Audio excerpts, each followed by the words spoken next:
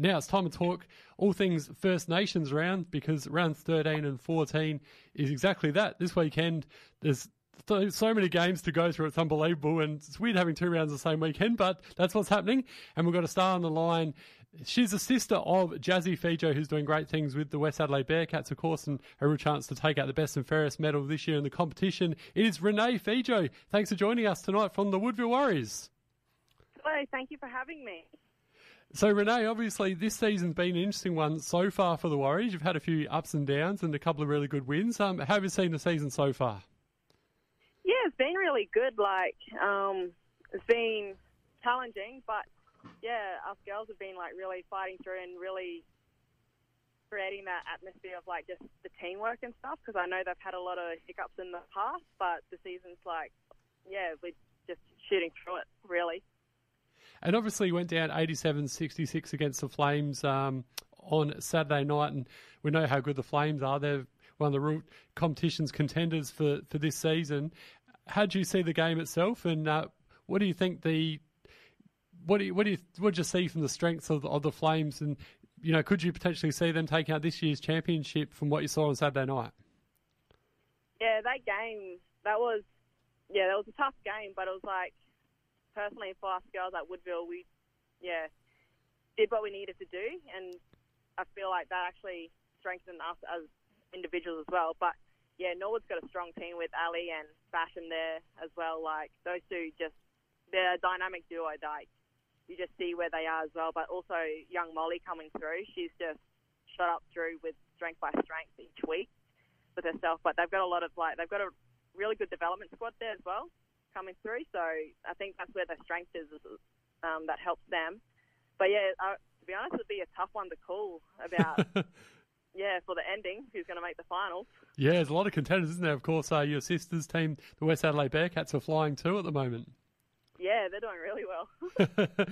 And what about your sister? She's having an unbelievable season, and could really be a chance to get some more minutes next year with Adelaide Lightning the way she's playing.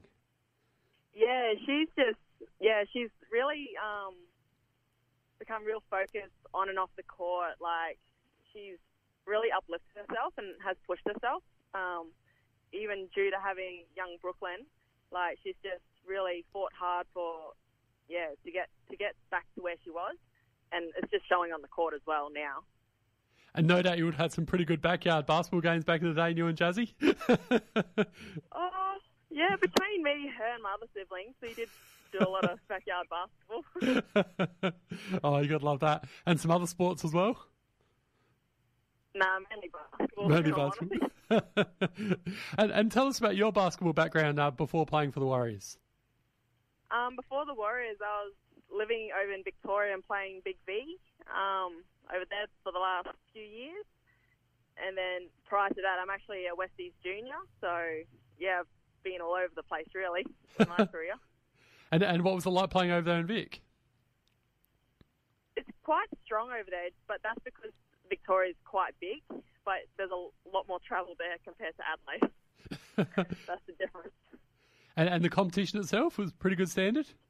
Yeah, the Big B's is actually a really strong standard of basketball, because you just got a lot more teams, but then you've also got a bigger pool of players right through. And back in the day, before NBL 1 came about, you actually had some of those players playing in that league. So it still is a strong competition.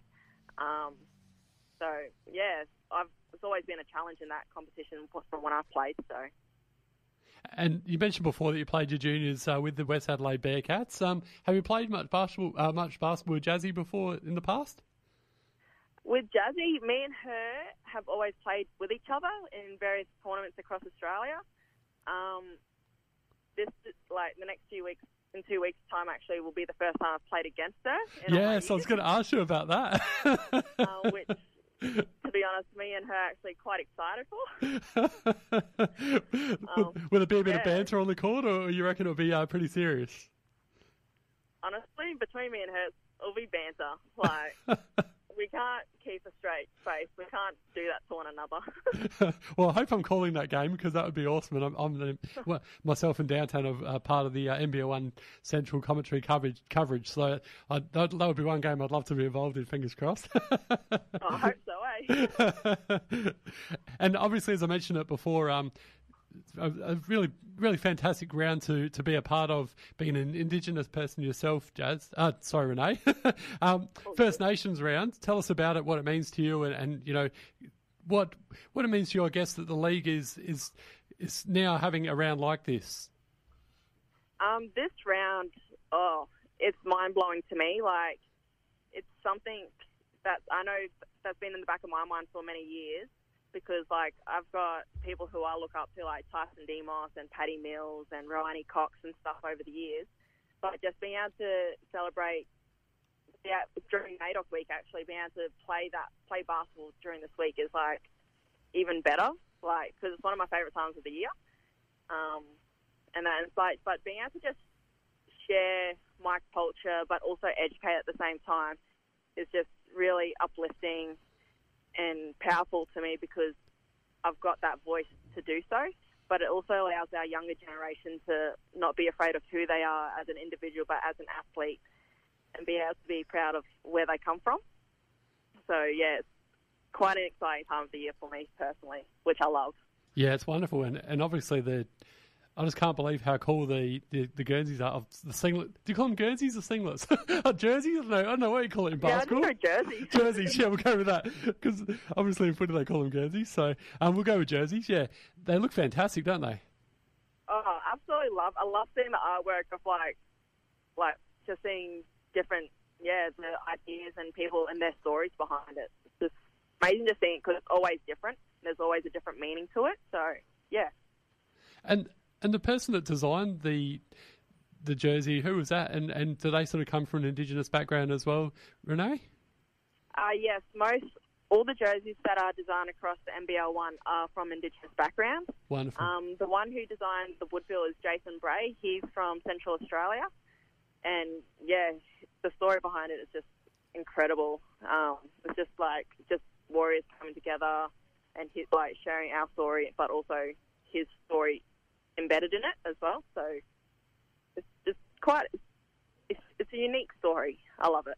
Yeah, it's so good. So I think that's such a good thing that sport's doing now. Obviously, we're seeing it in the AFL and the AFLW and other sports. You know, the NBL now have an Indigenous round, and I mean the NRL as well, and rugby.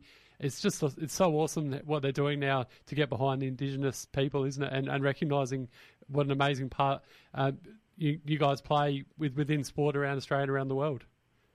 Yeah, it's really amazing seeing the change that's happened, especially the last few years across all sports with the First Nation rounds that each sport have. But it's also being able to see how each club or each sport portray it and share it, which is incredible. Like, even with the NRL, how you've got the First Nations of Australia compete against New Zealand, and it's just like, even that atmosphere is completely different to other sports. But it's just quite powerful just from that. So, yeah. No, well said.